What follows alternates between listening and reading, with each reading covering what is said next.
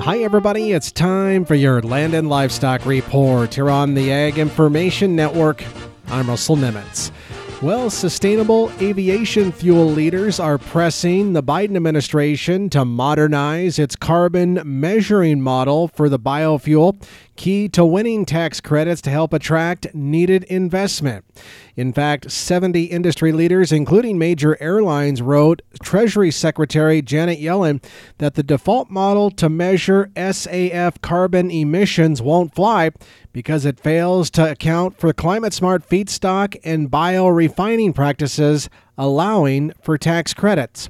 With more, here's the Renewable Fuels Association's Chief Executive Officer, Jeff Cooper. You absolutely can make a carbon-neutral fuel, whether it's for aviation uses or for motor vehicles.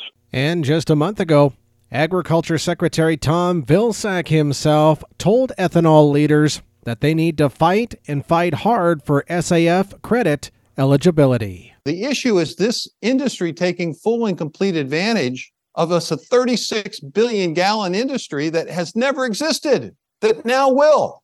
But you got to fight for it. But the secretary also acknowledged that in itself requires qualifying for credits. For the Ag Information Network, I'm Russell Nimitz.